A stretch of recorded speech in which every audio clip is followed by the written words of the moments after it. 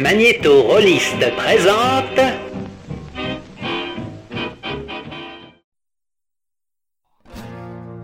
Vous écoutez ou contemplez 2D6 plus Cool. Une émission déclinée en podcast et chaîne YouTube où on performe, on enregistre et on monte nos parties de jeux de rôle comme des spectacles. Nous sommes le 13 juillet 2020 et voici format court, A Single Moment, Star Wars, épisode 2 sur 4. J.C. No incarne Syl Azuran, une Jedi shangrienne, disciple de Maître Karos. Votre serviteur Volsung campe Ashaya Togyu, une Jedi Zabrak, disciple de Maîtresse Basai. Leur histoire s'achèvera par un duel à mort. Mais pour l'instant, nous explorons les événements qui les amèneront à cet instant précis. Dans l'épisode précédent, elles se sont croisées au cœur d'un temple ancien sur la planète Shambhala. Liran, sœur de Syl, lui a été arrachée pour prendre part à la grande guerre Jedi contre Sith, sous la tutelle de Maîtresse Basai. Malgré les injonctions de cette dernière à laisser périr Syl dans l'effondrement soudain du temple, Ashaya a œuvré pour lui sauver la vie, juste à temps pour l'avoir manifesté à ses dépens une force dévastatrice, nourrie par le côté obscur. Puis le temps a passé. Bon visionnage ou bonne écoute. En attendant le cap des 1000 abonnés et l'accès à la communauté YouTube, vous pouvez nous suivre sur Twitter et Facebook. Si vous préférez nous écouter, vous pouvez nous trouver par exemple sur Podcast Addict, où 2D6 plus Cool continue son ascension. Des bises!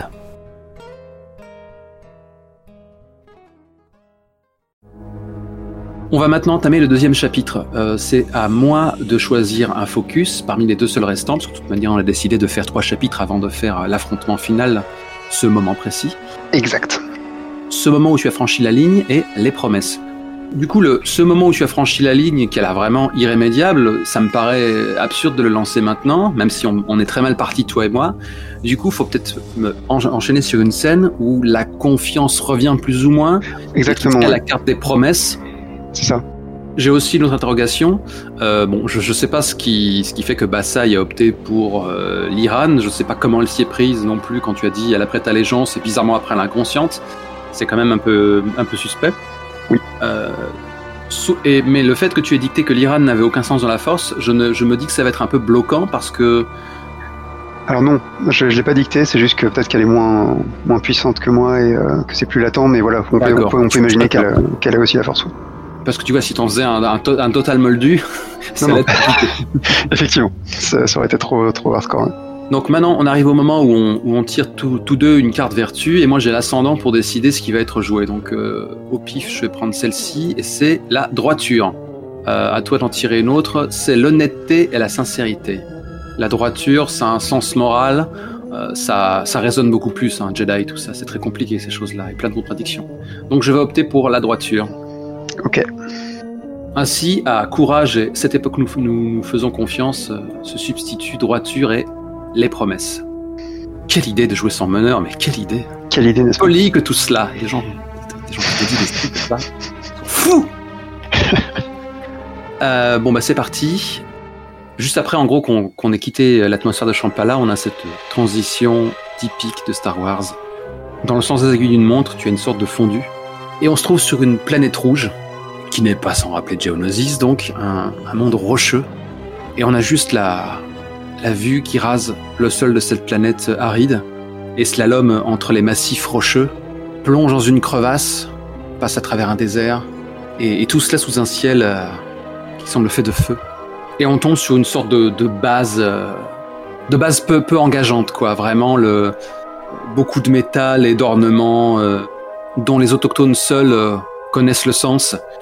Ce bâtiment-là n'a que trop vécu. On sent que les éléments ont commencé à la ronger un peu comme une lèpre. C'est presque un cadavre métallique en décomposition, quoi. Et on voit des humanoïdes en armes, peu engageants, qui vont et viennent. On a un gros plan sur un visage... on n'a qu'à dire des Keldor, effectivement, ça change de sempiternel Ocean, voilà. Sur qui il n'y a rien. Et on s'excusera auprès des fans si dans leur bio il est écrit que c'est une race particulièrement affable et soucieux des droits des humanoïdes, au vu de ce que je m'apprête à décrire. Toutes les espèces ont leur connard, n'est-ce pas? Donc on voit ce visage austère qui scrute l'horizon écarlate, et avec ce fameux masque perpétuellement vissé sur le visage, qui fait que je n'ai aucune idée de ce à quoi il ressemble en dessous. Si ça se trouve, ils ont une peau de bébé et des lèvres généreuses. Qui regarde de droite et de gauche, puis il repasse, et là, à ce moment-là, la caméra descend, et on voit qu'il est passé juste devant une cellule, et on voit des captifs de toute espèce et de tout âge, comme ça, bien miséreux, bien mal nourris, bien désespérés. Le genre d'injustice crasse que les Jedi ne laisseront pas passer. Bien évidemment. Je pense qu'un instant plus tard, on est dans une autre coursive totalement anonyme. Hein. L'intérêt des cuts, c'est qu'on peut tricher avec l'espace et faire ce qu'on veut. Et pour montrer que les esclavagistes ne sont pas tous d'une même espèce, tu as un humain et un Keldor comme ça qui sont en train de causer, qui déclarent cet après-midi, je suis de faction avec Torpoli à la bordure Est. Je peux pas l'encadrer, quoi. Et l'autre qui déclare tu fais comme moi, surtout tu discutes pas avec, tu te contentes d'acquiescer et il te prendra pas la tête. Et l'autre rétorque ouais, c'est ça, je vais essayer. Puis ils se séparent comme ça. Y en a un qui met un coup de pied dans un amoncellement métallique pour tuer l'ennui. Je sais pas pourquoi on est sur le qui-vive, on est sur une planète que personne connaît et ça fait un bout de temps que les Mynock n'ont plus fait de raid. Les ordres sont les ordres. Et donc tous les deux se tournent le dos mutuellement et s'éloignent dans la coursive. Et donc quand t'as une vue d'ensemble, ça se sent que je joue à Last of Us, tu vois au premier plan justement, tu as un il a tout du Padawan, quoi. Je veux dire, certes il est de dos, mais tu distingues la petite tresse caractéristique, les petits vêtements qui vont bien. Le jeune Veran Midosa que nous avons nommé en off apparaît. Un Zabrak lui aussi. Hein. Le hasard a voulu que Maître Bassai garde auprès d'elle quelques disciples de son espèce. Il a les mains crispées sur un sabre encore éteint. Et à ce moment-là, il bondit au-dessus de la table, sabre au clair, et alors qu'il s'apprête à pourfendre le Keldor, celui-ci a le réflexe de le percuter d'un coup d'épaule et de lutter avec l'avant-bras de son adversaire pour éviter un coup mortel. Échauffouré, dans le fond, on distingue à peine son comparse humain qui se retourne et qui s'effondre, sans qu'on sache pourquoi. Et alors qu'on voit le jeune Veran qui est plaqué sur le bureau derrière lequel il venait de jaillir, soudainement le Keldor se fige et s'écroule, et derrière on aperçoit le visage d'Ashaya qui a grandi, qui elle aussi est habillée dans des robes de Jedi classiques, et qui se contente de poser un doigt sur sa lèvre avec un sourire, alors que Veran essuie son front couvert de sueur, avec l'air un peu coupable du jeune disciple qui a failli. Plus loin dans la coursive, Maître Bassai les rejoint et on se doute que c'est elle qui a dû sécher l'humain. Elle se contente de faire un signe de tête et de pointer une direction et le trio se déplace. Et là j'imagine bien en fait que tout d'un coup vous entendez une alarme qui résonne et donc je pense que le Padawan se tend et vous entendez des gens courir en fait vers une autre direction que vous en fait. Et peut-être qu'on entend de garde quand il y a un chasseur qui est entré dans l'atmosphère. Et je pense qu'on peut voir un plan sur effectivement, c'est en fait une simple navette, hein, même presque pas armée, qui est encore nimbée du feu de l'entrée dans l'atmosphère et qui plonge en fait directement vers la base, avec Silas Zoran bien sûr derrière les manettes. Tout en subtilité. Tu sais quoi ? Alors que tu déclares ça, je retconne légèrement ma description. Ça roule. Et en fait, la personne qui est venue en aide de Veran en incapacitant le Keldor, c'est pas Ashaya. Même si elle aura la même gestuelle, c'est Liran Azuran. Oh oui, bien sûr. Je trouve que c'est plus joli. Justement, on voit qu'elle a fait du chemin, quoi. Ma sœur. Et du coup, le troisième personnage qui arrive du fond des coursives, ça n'est pas Maîtresse Bassai, mais c'est Ashaya Togyu, qui a donc séché l'humain. Et Bassai fera son apparition tôt ou tard, mais on n'est pas pressé. En même temps, des fois j'ai l'impression que c'est toi qui connais mieux mon maître. C'est souvent le cas, tu sais. On connaît très mal ses propres maîtres. Voilà. Et donc effectivement, le trio se fige au moment où les alarmes retentissent. Ils n'ont pas la moindre idée de ce qui a pu les provoquer. Peut-être qu'il y a l'Iran qui reste un peu interdite, les yeux dans le vague comme les Jedi savent si bien le faire. Eux qui savent tant de choses mais ne voient pas ce qui est sous leur nez. Et donc oui, on a un plan effectivement de Silas Zoran qui descend comme ça, et donc son maître Karos qui est quand même un chagrin, donc cette cette espèce à la peau bleue et aux cornes, aux 4 cornes, 2 vers le ciel, 2 vers la poitrine, qui lui parle en utilisant la force. Tu lui dis je t'ai autorisé à partir, mais il ne faut pas que tu oublies le code, celui que je t'ai enseigné. Ne sacrifie pas tes valeurs sur l'autel de l'amour fraternel, je t'en supplie. Si l'Azuran serre les dents, en fait, on voit bien que ses paroles l'affectent, quoi. Elle est clairement pas une bonne pilote. On la voit heurter un peu trop durement le haut de la base, et donc elle se pose un peu en catastrophe, alors que son vaisseau prend très cher, quoi. Il y a le cockpit qui s'ouvre un peu comme sous l'effet d'une pression de vapeur, et elle fait un triple saut périlleux avant pour se réceptionner sur le toit.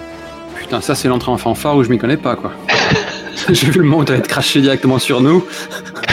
Dans un nuage de fumée. S'arrête, rentre à la maison, tout de suite. Du saignes. Et je pense qu'effectivement, vous entendez un gros choc et la poussière qui vous tombe dessus. Alors, qu'est-ce qu'on fait de tout ça? Parce que là, pour le moment, les jetons de choix n'ont pas encore passé d'une main à l'autre. Je pense que, ouais. Ici, échec immédiat, vu que toute la base est en alerte maintenant. Et toi, tu te craches au cœur de la guerre. Qui gagne quoi que ce soit dans tout ça? Je pense que j'ai un peu ruiné votre infiltration. J'ai aussi un peu ruiné mon vaisseau, donc un chacun, ça me va, ouais. Voilà, un chacun. En fait, je suis pas du tout habitué au fait de se répartir des victoires entre personnages, quoi. Leur relation m'intéresse, mais moins j'arrive pas à penser en termes de qui a, un peu comme dans Fiasco, qui a ce qu'il voulait dans la scène, ça me vient pas naturellement, en fait. Tout à fait, et puis, moi j'arrête pas de clamer partout, surtout à une époque, qu'un personnage ne brille jamais autant que quand il est dans la merde. En plus, oui. On n'a aucun scrupule à éventuellement se mettre en difficulté, donc on fait ça, on go with the flow, on verra ce qui se passe. Il faut que j'arrête les anglicismes, vraiment. Et donc oui, dernier truc que je voulais placer, c'est que en fait, Syl cherche sa sœur Liran avec la force, et en fait, je pense qu'elle tombe sur toi, Ashaya. Donc il y a une connexion un peu de force qui se crée, une espèce de dialogue sans parole, et tu entends juste Syl qui te dit tu aurais dû te douter que je n'abandonnerai jamais. Ok. On a un plan sur Ashaya qui est dans une autre coursive, à ciel ouvert peut-être cette fois, qui réussit à parer 2 tirs de blaster, qui balance un force push à ses assaillants, qui fait une roulade, qui se met à l'abri derrière un tas de caisses providentielles. Elles sont pas rouges, donc elles sont pas explosives, bien sûr. J'ai toujours ce côté gameplay. Il y a tellement de jeux vidéo Star Wars que c'est à ça qu'ils pensent. Rafale de blaster, etc. Et donc elle se fige. T'as un gros plan sur son regard. Elle a le visage fermé et je n'en attendais pas moins de toi, Syl. Quelle voie as-tu choisi? J'ai encore en souvenir la morsure de tes arts obscurs. Et naturellement, la façon dont elle est filmée, c'est du côté de la cicatrice. Je pense que je suis sur le point de répondre, et puis là, il y a carrément une tourelle DCA qui se met à me tirer dessus, en fait. Une tourelle qui était sur le toit, qui s'est tournée vers moi. Je sors un sabre violet du plus bel effet pour parer le coup, mais le laser est tellement puissant qu'il me repousse un petit peu loin, hein. J'essaie de me réceptionner de manière pas trop mauvaise, et j'ai lu en toi, Ashaya, tu es quelqu'un de bien, tu dois comprendre. Je ne maîtrisais pas encore la force. À l'époque, je n'ai pas fait exprès. J'ai souri quand t'as décrit ton sabre violet, je me suis demandé si tu l'avais déjà à cette époque-là, ou si tu avais dû plus tard le ramasser sur le corps fumant de ton maître. Mais non, j'avais récupéré un cristal violet, tu sais, c'est le seul truc qui me restait du temple. D'accord, j'avais zappé ce détail. Super. Les jetons choix, moi pour le moment je cartonne, toi tu t'es décrit en difficulté, et de 1 pour toi. Ouais, moi je suis clairement visé par la tourelle, quoi. J'emmène pas large. Je pense qu'un peu plus loin, il y a la voix de Liran qui résonne, qui déclare « C'est ma sœur est là, ma sœur est en danger !» Et à ce moment-là, t'as Ashaya qui se retourne, mais c'est juste une mise en scène comme si elle dirigeait sa pensée vers quelqu'un d'autre, alors qu'elle est toujours derrière les caisses à se faire arroser. Pas d'imprudence, Liran, ta sœur sait se défendre. Nous la retrouvons bientôt. Et alors que Liran, comme ça, est incertaine, exposée, elle s'est figée dans sa course, elle fait une cible facile pour des soldats et elle doit se jeter à plat ventre dans un bâtiment pour échapper à une première rafale de blaster. Et puisque tu m'as gentiment dit que je connaissais mieux ta maîtresse que toi, je pense que, alors que Syl est vraiment en mauvaise posture, qu'elle sent qu'elle va plus pouvoir résister, qu'elle a donné tout ce qu'elle avait pour échapper au tir, il y a une explosion, des bruits de sabre qui proviennent de la tourelle. Et je pense que ta maîtresse Bassaï en sort, son sabre toujours tiré. Est-ce que tu veux me dire détail très important de quelle couleur il est? Classique, il y a les verres. Hein. Ça marche. Donc ta maîtresse m'a vraiment calmement sauvé la mise et elle s'avance vers moi, mais elle ne rentre pas le sabre, quoi.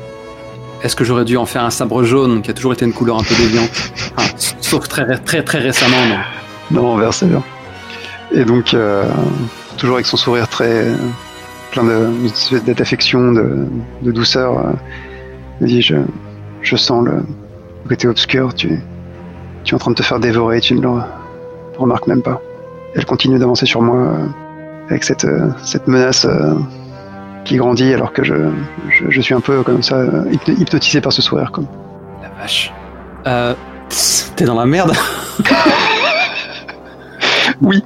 Tu les cumules les jetons choix là. Ah bah il faut. Ok. Et je pense que tu sens une espèce de détresse, d'appel vers toi, quoi. Ok. Bah là vraiment je me fige et j'articule. Là par contre je laisse échapper sa haute voix de façon très théâtrale. Maître, vous n'allez tout de même pas. Il y a toujours ce hurlement psychique qu'on entend de Liran qui fait Syl, elle est là, je dois l'aider. Maître Bassai ne doit pas. Et toujours nouvelle explosion. Il y a Véran qui est visible un peu plus loin, exposé lui aussi aux mêmes rafales, qui déclare il faut qu'on sauve les captifs, on n'est plus très loin. Et tu vois vraiment qu'il a été rudoyé, quoi, mais qu'il est toujours debout. Il y a Ashaya qui se mord la lèvre inférieure et qui doit prendre une décision. Je pense que de son côté, tu vois un sabre, enfin le bout d'un sabre qui dépasse du plafond. Tu vois une espèce un cercle comme ça qui est décrit par la lame et un bout de pierre qui tombe et Syl qui arrive sur un genou comme ça clairement avec l'espèce de brûlure des lasers, quoi. Et elle renvoie balader avec la force la pierre vers le plafond et donc T'as fait un cercle autour de toi pour passer à l'étage en dessous? Ouais, tout à fait. Style. Ok. Exactement. Et donc je te tombe presque dans les bras quand Ashaya, j'ai tellement peur. Elle va me tuer, je le sens. Ne te laisse pas dominer par la peur. Elle est une des voies qui mènent vers ce que ma maîtresse redoute. Je vais tenter de la convaincre. Moi aussi, je sens le bien en toi. Et elle aussi doit le sentir. Retourne auprès de ta sœur avant qu'elle ne commette une imprudence. Nous sommes ici pour sauver des esclaves en devenir. Tu es sensible à leur sort, n'est-ce pas? Et tu vois que mon regard s'agrandit, enfin, mes pupilles se dilatent légèrement et tu vois que je sens en fait la détresse des esclaves. Je hoche la tête, je les entends, je les aiderai. Je te presse une main sur l'épaule et je commence à courir. Est-ce que je t'ai rendu un service? Est-ce que je gagne un jeton? Je sais pas. Tu as ce que tu voulais. Je sais plus si ça marche comme ça. Non, c'est le contraire. C'est le contraire. Donc non, moi ça... C'est dur de jouer d'aimer le plus Toulouse et de s'y retrouver dans cette mécanique. Alors, tu sais, je peux simplement ajouter dans la narration de façon très, très perfide. Alors que tu as colmaté très brutalement et très maladroitement la voie de sortie que tu t'étais toi-même créée, celle-ci cède à nouveau et t'as Maître Bassai qui tombe, mais dans une sorte de chute qui tient plus de la lévitation, quoi. C'est quelque chose d'assez magnifique. D'autant que sa robe Jedi vole d'une façon presque super héroïque, alors que la pointe de ses pieds touche délicatement le sol, puis ses talons, alors que la gravité reprend ses droits sur ses robes. C'est presque comme des ailes diaphanes qui se remettent en place. Et elle a toujours son sabre vert, je fais un effort de ne pas l'imaginer jaune, qui est dégainé, et elle lance toujours ce regard très très paisible que Shaka de la Vierge n'aurait pas daigné les rares fois où il ouvre les pupilles. Et tu vois, cette force tranquille, ouais, j'ose utiliser cette formule, en gardant son élève. J'adore cette scène. Et Bassai déclare, maintenant c'est bon, là j'ai trop d'images maintenant qui me viennent, je commence à imaginer comment elle tourne avec ce pragmatisme à deux vitesses très étrange. Tu as un grand cœur, une grande générosité, Ashaya, c'est une vertu. Mais ne te laisse pas non plus aveugler. Nos ennemis sont sans pitié, ils n'hésiteront pas à abuser de la moindre faiblesse pour nous terrasser. Le côté obscur coule dans les veines de cette Shangréienne. Il la guide dans le moindre de ses actes. Elle n'est qu'une bombe qu'il demande à exploser. Tu le sais, tu le sens. Elle a laissé une preuve dans ta chair. Si tu ne peux pas me prêter main forte pour la stopper tant qu'il est encore temps, alors cède-moi le passage. Et là, je pense que la voix de Ashaya se brise. Maître, ce n'est pas pour cela que nous sommes venus. Toute la base est sur le pied de guerre. Nous devons sauver les captifs. Toutes ces vies ont bien plus d'importance que châtier celles que vous jugez coupables. N'est-ce pas, maître? T'as juste l'énigmatique Bassaï qui déclare tout à fait, va libérer les captifs et laisse-moi faire ce qui doit être fait. Et il est temps de savoir si un jour ton choix s'applique et que je prenne une décision. Est-ce que tu te soumets ou pas? Toute la partie est sous le signe de la loyauté, donc on est en plein dedans. De la droiture? Oui, non, mais toute la partie... La loyauté, c'est le thème... La partie, pardon. Jacente dans toute la saga. Oui, pardon, j'avais oublié. C'était marrant comme on a tourné le bouton de drama au maximum, quoi. La seule partie de référence que j'ai, c'était plus soft. Voire même plus léger par moment. Et en fait, je ne prends pas de décision. C'est-à-dire que je tourne les talons et je m'empresse de retourner auprès de vous pour vous aider à libérer les civils, puisque c'est aussi ce qui est juste. Et parce que j'ai peur que Veyran et Liran soient, et peut-être toi dans une moindre mesure, soient surpassés par le nombre, au sein même de cette poudrière. Alors justement que je tourne les talons et que je cours à perdre haleine à travers le couloir, j'ai vraiment cette expression blessée, ce masque de souffrance sur le visage, alors que derrière, il y a juste l'ombre de Bassaï qui semble disparaître comme ça. Elle use peut-être d'un autre moyen pour se déplacer, ou peut-être qu'elle a fait une telle vitesse que je ne l'ai pas vue. Ah, c'est Chevalier d'Or. Tu tombes sur un moment où en fait je pense que le Padawan s'est fait encercler, je suis en train de le défendre en essayant tant bien que mal de ne pas tuer les pirates, quoi. J'ai quand même fait une promesse à mon maître de respecter son code à lui. Donc je pense que je suis dos à dos avec le Padawan, la mâchoire serrée à défaire des armes et à sans doute blesser plus d'un bras. Vous êtes tellement le centre de l'attention que Liran a réussi à avoir une voie, je ne dirais pas royale, faut pas pousser pour réussir à atteindre, non sans quelques difficultés, une des premières cellules où toutes ces pauvres âmes sont parquées comme du bétail.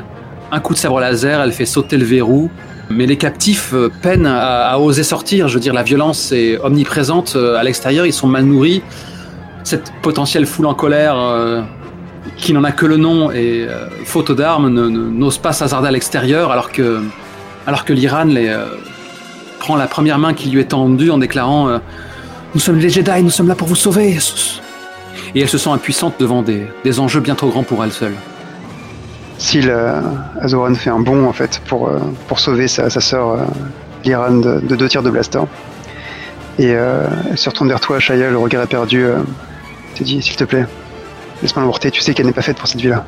Je te promets que je ne serai plus un obstacle. Je n'essaierai plus d'interférer dans les affaires des Jedi, mais laisse-moi sauver ma sœur. Tu m'as cherché du regard, mais bon, tu m'as trouvé, mais c'est par la force que nous sommes liés. Moi, je suis dans une sorte de voie transverse. Je suis en train d'évoluer à très grande vitesse, à genoux, dans ce qui semble être une sorte de demi-plafond, quoi. Peut-être même une voie d'aération, mais vraiment qui est éventrée de partout par le temps. D'un coup de pied, je passe à l'étage en dessous, je tombe sur un Trandoshan massif. Dans ma chute, je sabre son fusil blaster, je tourne sur ma main, je lui décoche un coup de pied qui le fend en deux et il va percuter le mur avant de sombrer dans l'inconscience. Je commence à sprinter en poussant une sorte de rugissement et en parant 2 tirs de blaster pour sécher d'un coup de force push qui fait passer au travers d'une porte une rhodienne armée de 2 blasters qui pousse une sorte de râle avant de disparaître, et elle déclare non, je ne peux pas faire ça, nous devons gagner cette guerre, nous devons gagner la guerre des Jedi. Liran a beaucoup progressé, elle est encore son principal ennemi, c'est elle-même, elle doute trop, mais si tu étais là, à nos côtés, elle se sentirait rassurée, tu pourrais lui prêter ta force. Une puissance quelle que toi, c'est une épée sans fourreau, vous devez nous rejoindre dans cette guerre.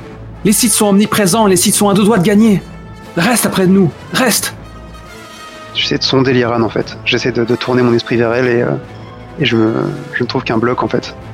Je sens que j'ai déjà perdu, du moins la bataille des vidéos, quoi. Liran est complètement acquise à votre cause. Et je serre les dents, je fais si ta maîtresse m'épargne, je te rejoindrai. Qu'est-ce qu'on fait des jetons là-dessus? Je me prêtais à nous enfiler un chacun parce que c'était assez bon. Clairement, tu as gagné. Tu as gagné dans le sens où j'ai accepté de rejoindre les Jedi. Ok. Pour le moment, j'ai un seul choix, tu en as 4. À ce moment-là, j'ai peut-être un soulagement alors que j'ai à nouveau roulé à l'abri de je ne sais quel obstacle de fortune pour esquiver à nouveau une rafale de blaster. Et pourtant, alors que je suis en fâcheuse posture, j'ai une sorte de halètement avec un sourire aux lèvres. C'est ça. Bien, Syl, bien. Sage décision. Et au moment où justement j'ai ce soulagement, il y a peut-être un plan sur toi qui vient de mettre Veyran en lieu sûr. Tu t'apprêtes à sprinter par une voie transverse pour aider Liran. Peut-être même que Veyran te précède. Sauf qu'à ce moment-là, bondissant de nulle part, Bassaï est là et elle abat son sabre sur toi. Ouch. Mais vos lames s'entrechoquent, n'est-ce pas? Bien sûr. Je la repousse avec vraiment une espèce de force brute. Clairement, tout ce que j'ai de pas encore... c'est clairement un pouvoir absolument contondant, absolument pas raffiné comme le sien, quoi. Qui, je pense, la prend un peu par surprise, quoi. Qui la repousse largement contre un mur. Et je pense que c'est là qu'elle voit en fait le potentiel que je représente. Et qu'elle est, je pense qu'elle est un peu tentée, quoi. Je pense que je peux lire dans son regard en fait qu'elle est en train de comprendre qu'elle veut pas me tuer en fait. Que je représente quelque chose de trop précieux malgré elle, quoi. Ah oui. Je pense que je gagne sur ce coup quand même. Oh, tu fais ça par pitié. Pas du tout. Pas du tout. J'essaie de me faire au système, c'est tout. Et moi, je m'apprêtais à intervenir, tu vois. Moi, je sens clairement le feu qui coule sur la braise. Disons qu'il y a ce moment d'hésitation qui te laisse peut-être le temps, alors je pense qu'il y a encore clairement une intention meurtrière en elle, quoi. Mais il y a cet instant de... Peut-être que je suis en train de faire une connerie, quoi. Peut-être que moi, je pourrais la dompter, quoi. Avant peut-être qu'elle repasse à l'attaque. Peut-être que pour la première fois, on voit le trouble sur le visage paisible de Maître Bassaï, de Maîtresse Bassaï. Et je pense qu'à ce moment-là, tu as une explosion et vous êtes séparés. Le duel est interrompu. Bassaï remarque du coin de l'œil toute une escouade qui arrive. De l'autre, elle voit les captifs qui restent exposés et le sauvetage mis en péril. Du coup, elle charge sur eux et avec tout le brio qu'on a le droit d'espérer d'un Jedi, il va sans doute contenir l'escouade à elle seule. Ce qui nous laisse un répit. Et à ce moment-là, nous, on va dire qu'on sabre des adversaires aussi. On est 4 à se précipiter dans la cellule et il y a Ashaya qui déclare d'une voix forte si vous voulez retrouver la liberté, c'est maintenant ou jamais. Et finalement, après il y a juste un ange qui passe et à ce moment-là, les captifs emportant femmes et enfants et vieillards commencent enfin à se lever. On les aide tous. Et tout ce beau monde s'engouffre dans la seule voie qu'on était fichu de sécuriser. Je pense qu'on a peut-être un vue d'ensemble où on constate que pour l'occasion on avait un gros transporteur corallien pour amener tout ce beau monde. Certes on va être serré mais ça fera l'affaire. Alors qu'on est côte à côte, toujours en train de les couvrir, à renvoyer les tirs de blaster vers les impudents qui n'ont pas compris que c'était pas leur show. Je te déclare, je me trompe peut-être mais j'ai senti le doute. Bassaï a vu ton potentiel. Bassaï a vu la lame qui pourrait être forgée dans la lumière. Promets-moi que tu ne failliras plus. Il fallait le faire. Bien sûr. Promets-moi que tu resteras dans la lumière. Tu le dois pour ta sœur qui, elle, y est totalement dévouée. Débarrasse-toi de tes mauvais instincts. Et tu deviendras le maître Jedi qui fera la différence dans cette guerre. Ton potentiel est sans limite. You are the chosen one. Pardon. Je pense que j'ai une maturité, quelque chose une acceptation dans les yeux de Syl, quelque chose de très adulte, peut-être pour la première fois en fait. Alors qu'elle est résignée, qu'elle a compris qu'elle venait de sacrifier sa liberté pour sauver sa sœur.